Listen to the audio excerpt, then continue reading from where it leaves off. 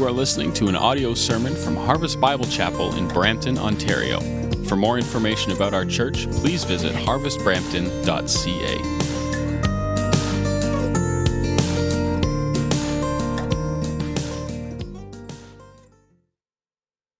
If you have a Bible, you can go to 1 Corinthians chapter 13. If you do not have a Bible, if you put your hand up, our ushers will give a Bible to you. So they're coming up and down the aisle right now, and so if you put your hand up, they'll get one to you. And you can keep the Bible if you don't own one. Last Friday, Kim and I had dinner reservations. And I don't like to be late for reservations. I don't use island time on this. I like to be on time for things. And so I get a little anxious sometimes when we're going out for dinner. And so what I did was I put the address of the place in the GPS. And the GPS on my phone, and so it popped up these 4 possible ways that we could take to get where we were going. And then the GPS lady spoke up. And she said, of the 4 possible ways, this way is the best way to go. Now here's the thing about the GPS lady. Sometimes she tells you, this is the best way to go. You're going to get there the quickest if you take this route. And then you get on this route and you realize this was not the best way to go. There's a bunch of roads that she hadn't accounted for. Now she's going into the recalculating. She's asking you to do a U-turn, but you're on the 401 doing 120. And so you're thinking, how can I make this U-turn? Now the Bible is not like this. The Bible doesn't give us 4 possible ways to live our life. The Bible tells us one way to live our life if we want it to have lasting value. And Paul, at this point in the letter, is going to tell the Corinthians church the one way they should live their life if they want it to have lasting value and meaning. He's going to show them the way of love. He's going to point them in the direction of love. And if you read this letter and you read the first 12 chapters, what you realize is that this is a church that needed to grow in love. They were arguing and divided over theology and social class. They were arguing about who was following the right apostle. They were divided over spiritual gifts. And so when Paul writes this, he's not writing something so we would have something nice to read at weddings, though that's okay. He's writing to a bunch of selfish, self-centered Christians because he wants them to know that there's a better way for them to live. He wants them to love each other. And it's the same thing that he wants for us. He wants us to love one another the way Jesus loves. So 1 Corinthians chapter 13, let's look at what he says. At the end of chapter 12, he says, and I will show you still a more excellent way. And in chapter 13, verse 1, he says, if I speak in the tongues of men and of angels, but have not love, I'm a noisy gong or a clanging cymbal. And if I have prophetic powers and understand all mysteries and all knowledge, and if I have all faith so as to remove mountains, but have not love, I am nothing. If I give away all I have and deliver up my body to be burned, but have not love, I gain nothing. Love is patient and kind. Love does not envy or boast. It is not arrogant or rude. It does not insist on its own way. It is not irritable or resentful. It does not rejoice at wrongdoing, but rejoices with the truth. Love bears all things, believes all things, hopes all things, endures all things. Love never ends. Love never ends. The first thing that Paul tells us about love is he tells us about the necessity of love. He tells us about the necessity of love. Verses 1 to 3, he says, if I speak in the tongues of men and of angels but have not love, I'm a noisy gong or a clanging cymbal. And if I have prophetic powers and understand all mysteries and all knowledge, and if I have all faith so as to remove mountains but have not love, I am nothing. And if I give away all I have and deliver up my body to be burned but have not love, I gain nothing. Paul's saying here, you can use your spiritual gifts. You can speak in such a way that people are blown away when your mouth is open. You can understand all the mysteries in the Bible. You can have all the knowledge. You can give away all the money that you have. You can even give your life for Jesus, he says. You can do all of those things, but if you don't have love, he says you have nothing. He says the person who does these things, if they don't have love, they gain nothing and they are nothing. See, you can have a really great car, a Lamborghini. You can have that. But if you don't have a battery and gas, it doesn't work. And probably some other things. But those things are a necessity. You need them for the car to do the thing that you want it to do. They're a necessity. It's the same thing with love. It's a necessity. We need love to be behind all the things that we do. Love for the Lord and love for other people if we want those things to have value and worth. And Paul here, what he's doing is he's refocusing their eyes. He's refocusing them. He's getting them to see that the spiritual gifts and all these things that they prize so much, that they hold up as so high, they have in such high esteem. He's trying to show them that these things are nothing if they're not filled with love, if they're not being done in love. See, it's love that shows that the Spirit is really active and at work in our hearts. It's not just spiritual gifts. It's the love behind those things that show that the Spirit is working.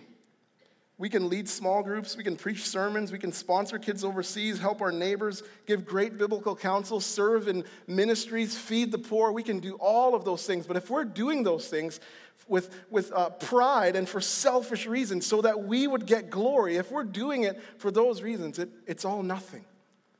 Because pride and selfishness, it takes the good out of all of it. They're supposed to be done in love. See, you can give your wife flowers. But if you just give her flowers because you're supposed to, it's not as special. You can give your husband, tickets to the Raptor game or something like that. But if you're doing that, if you're giving it to him because you just want him out of the house because you find him annoying, it means nothing. Those things are supposed to be done in love. That's why 1 Corinthians 16, verse 14, the same letter, Paul says, let all that you do be done in love. Let all that you do, Marv, every single thing that you do in your life, it should be done in love. And so if the Bible is calling us to do things in love, then we need to know what love is. We need to know what it is. See, because the world tells us that love is just a feeling, or that it's just physical passion, or that it doesn't exist, but it does. And Paul here, he gives us a picture of love. He describes it for us, and that's point number 2. Paul gives us the description of love. Verse 4, he says, love is patient and kind. Love does not envy or boast. It's not arrogant or rude. It does not insist on its own way. It's not irritable or resentful. It does not rejoice at wrongdoing, but rejoices with the truth. Love bears all things, believes all things, hopes all things, endures all things. And so like a boxer who goes on a flurry of punches, Paul now goes on a flurry of verbs in order to describe for us what love actually is. See, because love is not just about words. It's about action, and you've heard that before. Love is action. That's why he uses verbs. It's action. It's what we do. It's not just what we say. It's easy for me to look at a guy and say, hey, love you, bro. That's easy to do. It's a whole other thing, though, to get up at 2 a.m. and go pick that guy up because he's stuck on the side of the road. Getting out of my nice warm bed to go do the loving thing. It's a whole other thing to go help that guy out when his entire house needs to be repainted, or he's moving across the city and I need to show up and help him lift some real heavy boxes. It's a whole other thing to sit that guy down and say, hey, I love you, and the way that you're living right now doesn't align with the Word of God, and so some things need to change. It's easy to say, hey, I love you, but it's not just about the things we say. It's what we do. It's actions. And so love always puts itself on display. And so Paul is going to go back and forth. He's going to go back and forth in order to describe for us what love does and what love does not do. And the first thing he tells us is that love is patient. He says love is patient. Now, when Paul is saying here that love is patient, he's not saying he's not talking about being willing to wait when your doctor's office is moving slow. He's not talking about that. He's talking about being patient with those who offend you. He's talking about not going after people in revenge when they have offended you. Proverbs 19, verse 11 says, "Good sense makes one slow to anger, and it is his glory to overlook an offense." It's to not take revenge on people. It's to be patient with the people in our lives, trusting that maybe they're going to see the things that they've done and they're going to turn. This is actually the way God treats us. This is the way God acts towards us. 2 Peter chapter 3, verse 9 says, "The Lord is not slow to fulfill his promises, as some count slowness, but is patient toward you, not wishing that any should perish, but that all should reach repentance." See, all of us have sinned against God. Some of us are living in complete sin right now. But God doesn't go after us. The Bible says that he's patient. He gives room. He's patient with us. He's giving us an opportunity, the Bible says, to repent, to turn to him. That's all repentance means. It means to stop living in a sinful and destructive ways, to stop living in a way that's really harming yourself, and to turn to the Lord and say, I'm going to live in the way in which you're calling me to live, because I know that's the best way. The Bible says God is patient. He's giving us an opportunity to repent. And so if you're here right now and you're not a believer in Jesus, you know you haven't turned from your sin, well, God is being lovingly patient with you. And he's giving you an opportunity to turn from your sin and to turn to him. His love is causing him to patiently give you an opportunity, and you can turn to the Lord today. You can do that right now.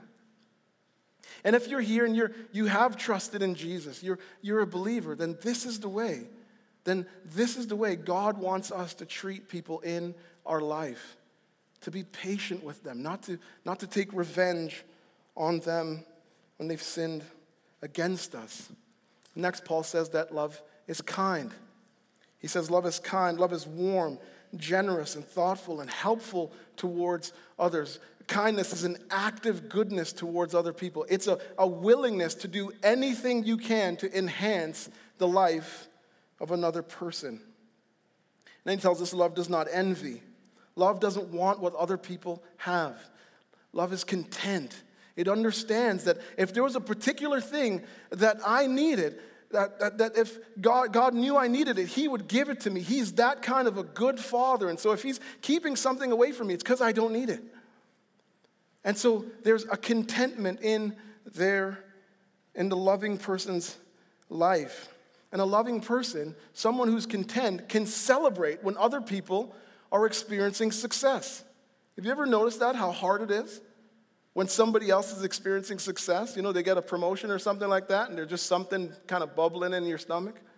It's envy. But a loving person, if someone's committed to love, they don't envy other people. And then he tells us that it doesn't boast. Love is not constantly calling attention to itself. It's not strolling around. The person who committed to love isn't strolling around constantly telling everybody about how great they are and all the accomplishments that they have. They're not sort of unveiling their resume every chance that they get. They understand that it's impossible to love and boast at the same time. They get that it's impossible to love and boast at the same time, because when you are boasting, the only person you're loving in that moment, when I drift into boasting, the only person I'm loving is myself. I am desperately trying to get center stage, and what I'm doing is I'm trying hard to get every single person to love me and worship me. That's all that's going on, and the only person I'm loving is myself. It's impossible to love and boast at the same time. And then Paul tells us that it's not arrogant. Love is not filled with pride. The loving person is not convinced that they're the most important person walking the earth. They're not puffed up. Instead, they're filled with humility. And they're filled with humility because they understand that without Jesus, they're nothing. That they, like the song says, that they need Jesus every day, every single hour. And understanding that produces this deep humility in their life. It's not puffed up. And then he tells us that love is not rude. A love takes the likes and dislikes of other people into consideration. Love doesn't disregard how other people think and feel. There's a sensitivity to the person committed to love. They're aware that there's cultural differences between us. And so the loving person goes out of their way to not intentionally offend another person. Love's not rude. And it says it doesn't insist on its own way. Love doesn't insist on its own way. Love is not self-seeking. Loving people don't just think about themselves. They think about other people. They think and they do things that benefit other people. They're willing. They don't insist on their own way. They're willing to lay down their will so that somebody else will benefit. And then it says love is not irritable. Love is not easily angered. It doesn't give people this silent treatment. Instead, love is slow to become angry. Slow to become angry with the people in their life. Now, I know you're sitting there and maybe thinking, Marv, isn't there times in the Bible where you see people getting angry? Aren't there moments where we're reading a passage of Scripture and we see that somebody, they're mad right now? Yes. In Acts 17, it says Paul was angry when he looked and saw in Athens, when he saw that the city was full of idols. It says he was angry. He was provoked, the Bible says. In John chapter 2, it says Jesus was angry because he saw all the money changers in the temple. They were doing things in the temple that they're not supposed to be doing. It says that they were angry. But here's the thing. They were angry in those moments because God was being dishonored. They weren't angry because their day was interrupted. Somebody sort of came into their office or interrupted them while they were in the middle of a book or something like that, and they weren't expecting it. They weren't angry at that. They were angry because God was being dishonored. And so it's right for us to be angry when God is being dishonored and disrespected. It's right. It's right for us to be angry when another human being is being treated like less than a human being, being treated like an animal. It's right for us to be angry in those moments. If you left church today and you walked out and there was a 17-year-old beating up a little kid, that would bother you. And it should. In those moments, we should be angry and we should do things to put those kinds of injustices to an end. And so it's right. There's moments when anger is appropriate, but it's only in the moments where God is being dishonored and another human being is being treated like an animal. We should be angry in those moments and step in. Then he tells us that love is not resentful. Love is not resentful because it keeps no records of wrongs. Love forgives. See, the loving person isn't filing away, a little drawer, like filing away the things that people do to them. It's saying, so they can go back to it later and say, yeah, you did that. Yeah, last year you did that. Oh, you did that again. Oh, yep, that's right. They don't file things away. David Garland explains well what Paul is saying here. He says, love is painfully aware of evil and does not ignore it, but love tries to overcome it with good and does not keep a record to return evil for evil. People committed to love forgive. Now, I'm not saying that forgiveness is easy. I'm not saying that it's easy to forgive. Sometimes people do things to us and it hurts deeply. And you wonder, like, am I ever going to be able to get over this? Because I'm hurt. And so it's not easy to forgive, but a loving person always forgives. And here's why. They understand that they've sinned against a holy God, a good God, and that holy and good God has forgiven them. And so they look at the forgiveness that they've been given by God, and in light of that forgiveness, as hard as it is, they can turn and forgive the person who has harmed them. They're not resentful. Instead, they forgive. And it says, love does not rejoice at wrongdoing, but rejoices with the truth. Love does not celebrate the sins of others. We live in a world that celebrates sin. But sin is destructive. Sin only does harm to our life. And so it's not something to be celebrated. It's something that should get exposed for the wrong that it is. And here's the other thing. The loving person doesn't celebrate when sin comes out about another person.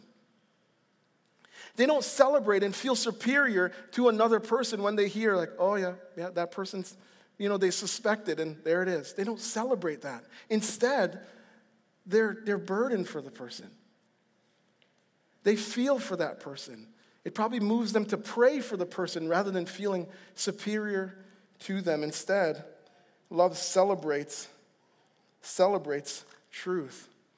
Love rejoices when truth is being promoted. It rejoices when the character of God is being lifted up and talked about, when the gospel is being promoted. It celebrates when people are living their life according to God's word, going in the direction that God calls us to go. It celebrates that. Not rejoicing in wrongdoing, but rejoicing in the truth. And then Paul tells us, love bears all things, believes all things, hopes all things, endures all things. And when he says love bears all things, he means that loving people don't stop loving even though people keep offending them. They just continue to love. And they also, they handle the sins of people in such a way, that it doesn't shame them publicly. They don't put people's sin out there so it publicly shames them. Another translation says, love always protects. And so the loving person doesn't sweep sin under the rug. They don't sweep it away. They talk to the person about it, but they're not updating their Facebook status with it. They're not tweeting it. They're not putting it on Snapchat. They're not doing any of those things. They're protecting the person's reputation. They're talking to them. They're going in private, and they're saying, the things that you're doing, help me understand. But they're not shaming the person. They're looking to intentionally protect the person's reputation. And then it says, love believes all things. Now, that doesn't mean that love is gullible, like it believes anything it hears. What he's saying is that love believes the best about people.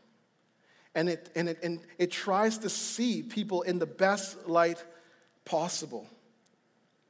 And so love, it gives other people the benefit of the doubt. See, the thing is that when we're suspicious and cynical about people, we're not loving them.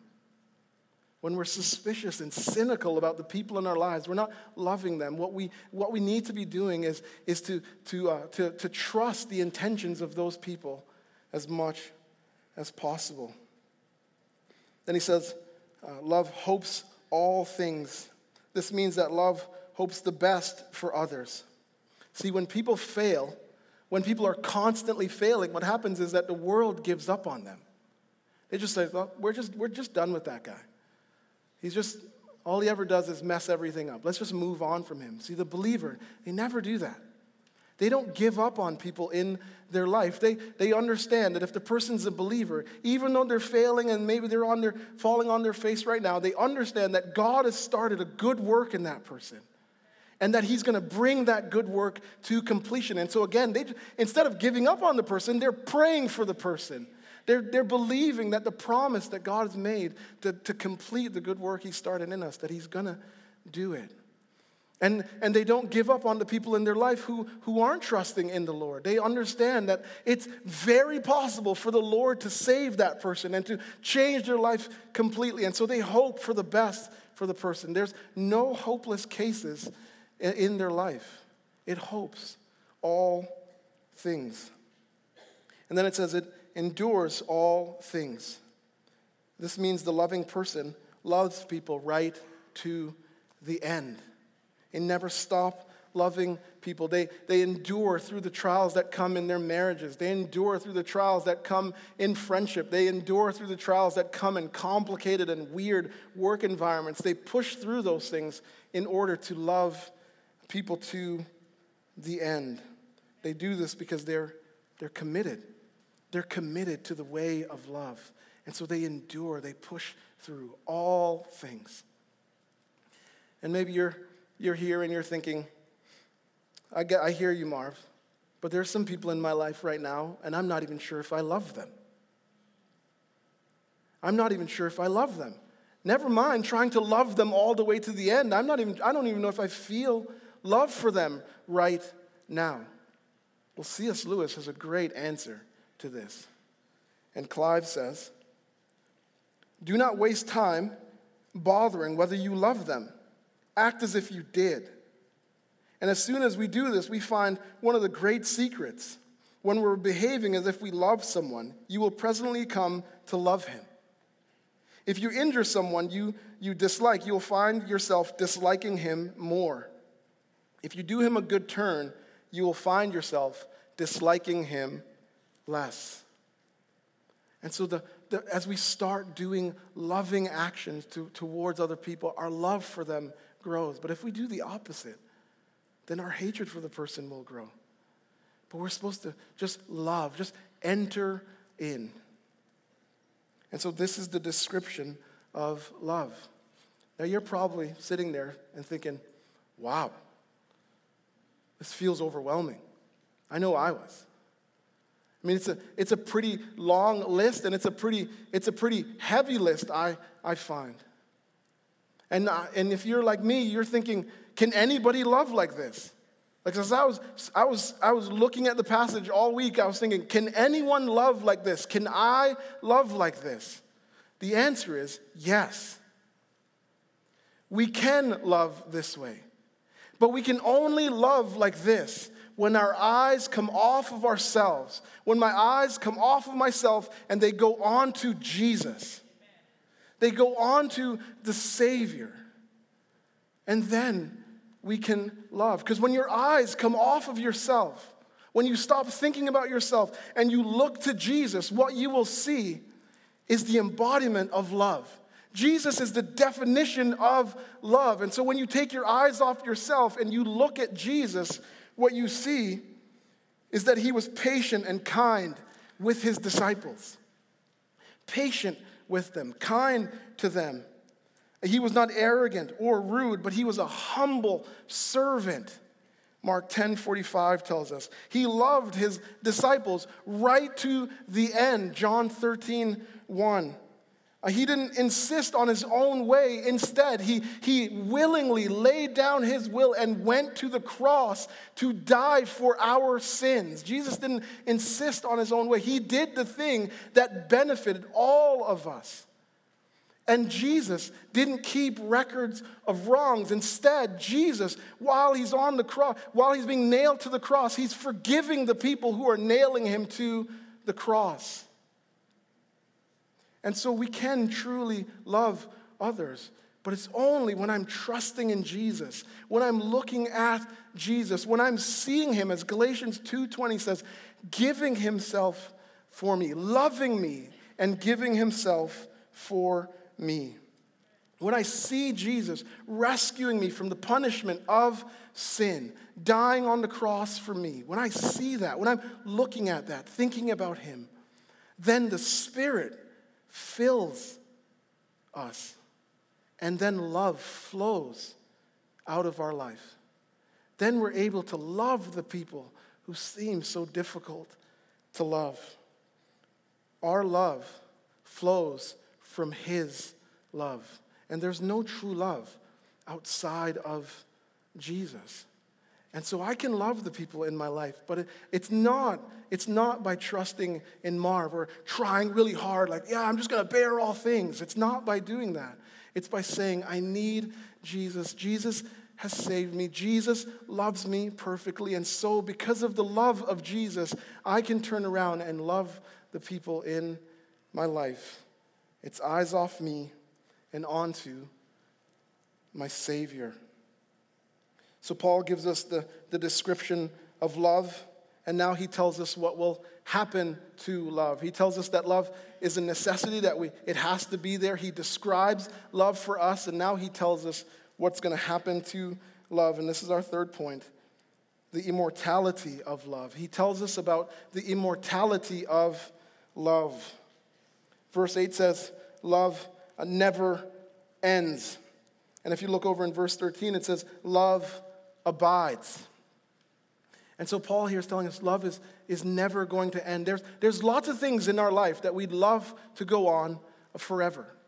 There's lots of things that we would love for it to not come to an end. A good party. You ever been to a good party? You're thinking, I could stay at this thing forever. I just wish it would not come to an end. Good food. I've got a great friend in this church, Jason Blythe. When this guy cooks, I'm thinking, I wish this would go on forever. It's just great. Powerful times of worship. You know, Jameson's up here sometimes and we're singing and I'm thinking, I want to stay in this gym forever. I want to sing that song again and again and again. I just don't want it to come to an end. If you're a student, March break. You just wish March break could go on forever. You're thinking about that teacher with the coffee breath, and you're like, I don't want to go back to that guy. I just want it to go on and on and on. A great song. This is why they created the repeat button. There's a good song. You're thinking, I could just listen to that over and over and over. It's just so good. Beautiful summer days. Sometimes I'm sitting in my backyard and when it's around 5 o'clock, the sun starts to go down a little bit and then just as a little breeze just kind of blows through. And I'm thinking, yes. I just keep sending that breeze, Lord. I don't want that to end. The thing is, though, these things do end. But that's not the case with love. Paul tells us that love is immortal. It's going to go on and on forever. See, spiritual gifts and good deeds, those things are going to come to an end, but that's not the case with love. Love is going to go on into eternity, and this is one of the reasons why love is superior. But I want to give you 3 other reasons why love is superior. The first one is because we will love forever. You and I are going to love forever. See, the thing is, when we trusted in Jesus, the thing that happened was that Jesus took my old stony heart and he gave me a new heart, a heart of flesh. And so then I was able to love the Lord and love other people. But because the flesh is still real, it goes after my new heart. It tries to deceive my new heart into going into old patterns. And so some days it's a little messy. One day I'm loving people really well, and then the next day it's sort of up and down. But there's going to come a day when Jesus is going to return, and I'm going to see him, and the Bible says I'm going to be made like him. We are going to be made like him, and we are going to be able to love perfectly all the way into eternity. So we're going to love forever, and this next one, because we're headed to a place of love. We're headed to a place of love. There's this song, and the lyric in the song says, heaven is a place on earth. No. Heaven is a place on earth, it says. I don't know where that place is. Because this is not like heaven. This is not a place of love. This is a place where sin is promoted as good, where friends betray each other, where countries invade other countries where innocent children are taken advantage of, where kids disrespect their parents, where people are walking away from their marriages left, right, and center, where music and magazines degrade women, where God is shoved into a corner as non-existent and irrelevant and not important. This is not like heaven. Earth is nothing like heaven. And so listen to the picture that Revelation paints for us of what heaven looks like. Revelation chapter 7, verse 9 to 10 says, "After this I looked, and behold, a great multitude that no one could number, from every nation, from all tribes and peoples and languages, standing before the throne and before the Lamb, clothed in white robes with palm branches in their hands, and crying out with a loud voice, 'Salvation belongs to our God who sits on the throne and to the Lamb.'" And what's happening here? It's a worship party. And it's filled with love and unity. Notice it says that there's people from all tribes and every nation and language. They're all together. And there's no strife. This is not like the 6 o'clock news. When we turn on the news and all we see is strife and people fighting against one another, what you see here is love and unity. People from every part of the world together before the God who saved them. And they're worshiping him together in love and unity, not in strife, not in what we see every day. This is heaven. This is the place that you and I are headed to. This is where we're going. It's a place of love. And that love is going to go on forever. And this is a party that every single person in this room should want to be at. And every person in this room can be at this party. Every person in this room can be at this worship service. And all you got to do is trust in Jesus. If your faith is in Christ, you will be here. A place of love and unity. Number 3. Because God will love us forever. The third reason why another reason why love is superior is because God will love us forever. God loves us now, and he will love us all the way into eternity. Jeremiah 31 verse 3 says, "I have loved you with an everlasting love. Therefore, I've continued my faithfulness to you." You hear that? God says, "I've loved you with an everlasting love." My love for you is never going to come to an end. God loves us perfectly. And so what this means is that you and I don't have to run around desperately trying to get other people to love us. The God who controls everything, the God of the universe, loves us. And so his love should free us to love other people, and he's going to love us into eternity. Paul tells us all of this about love because he wants us to pursue it. He wants us to go after it. See, God's word will never lead us astray. It's not like the GPS that gives you these 4 ways to go. It gives you one way, and it's the way of love. It's the Bible says it's the more excellent way. This is the way that God's calling us to take. This is the route. This is the way to go if you want your life to have value and worth. It's to go the way of love. And here's the good promise, that when we commit to love God and love other people, to love the people in our life, God promises to love us all the way through, to love us right to the end. And so all of us, this is the way we need to take, to commit ourselves to the way of love. And God's going to be right there with us. Let me pray. Father in heaven, God, thank you so much for your love. Thank you that you love us with an everlasting love. And we see the greatest expression of your love for us in sending Jesus to earth, to live and die for our sins, to pay the debt that we owed, Lord. We see your love in that. And God, thank you for what you're telling us about love, what it means for us to love one another. Thank you for telling us the way in which you want us to live, the way in which you want us to treat one another. And thank you that in Christ, when we have faith in Jesus, that we can do the thing that you're calling us to do. This is something that we can walk in every day, but it's only when we're trusting in your Son, when we're looking to Jesus to give us the strength to be filled by your Spirit, to do what you're calling us to. And God, thank you that you promised to love us all the way to the end. And so I pray, Lord, that your love for us, your unending love for us, would compel us to live in such a way that brings you glory and benefits those around us. In Jesus' name, amen.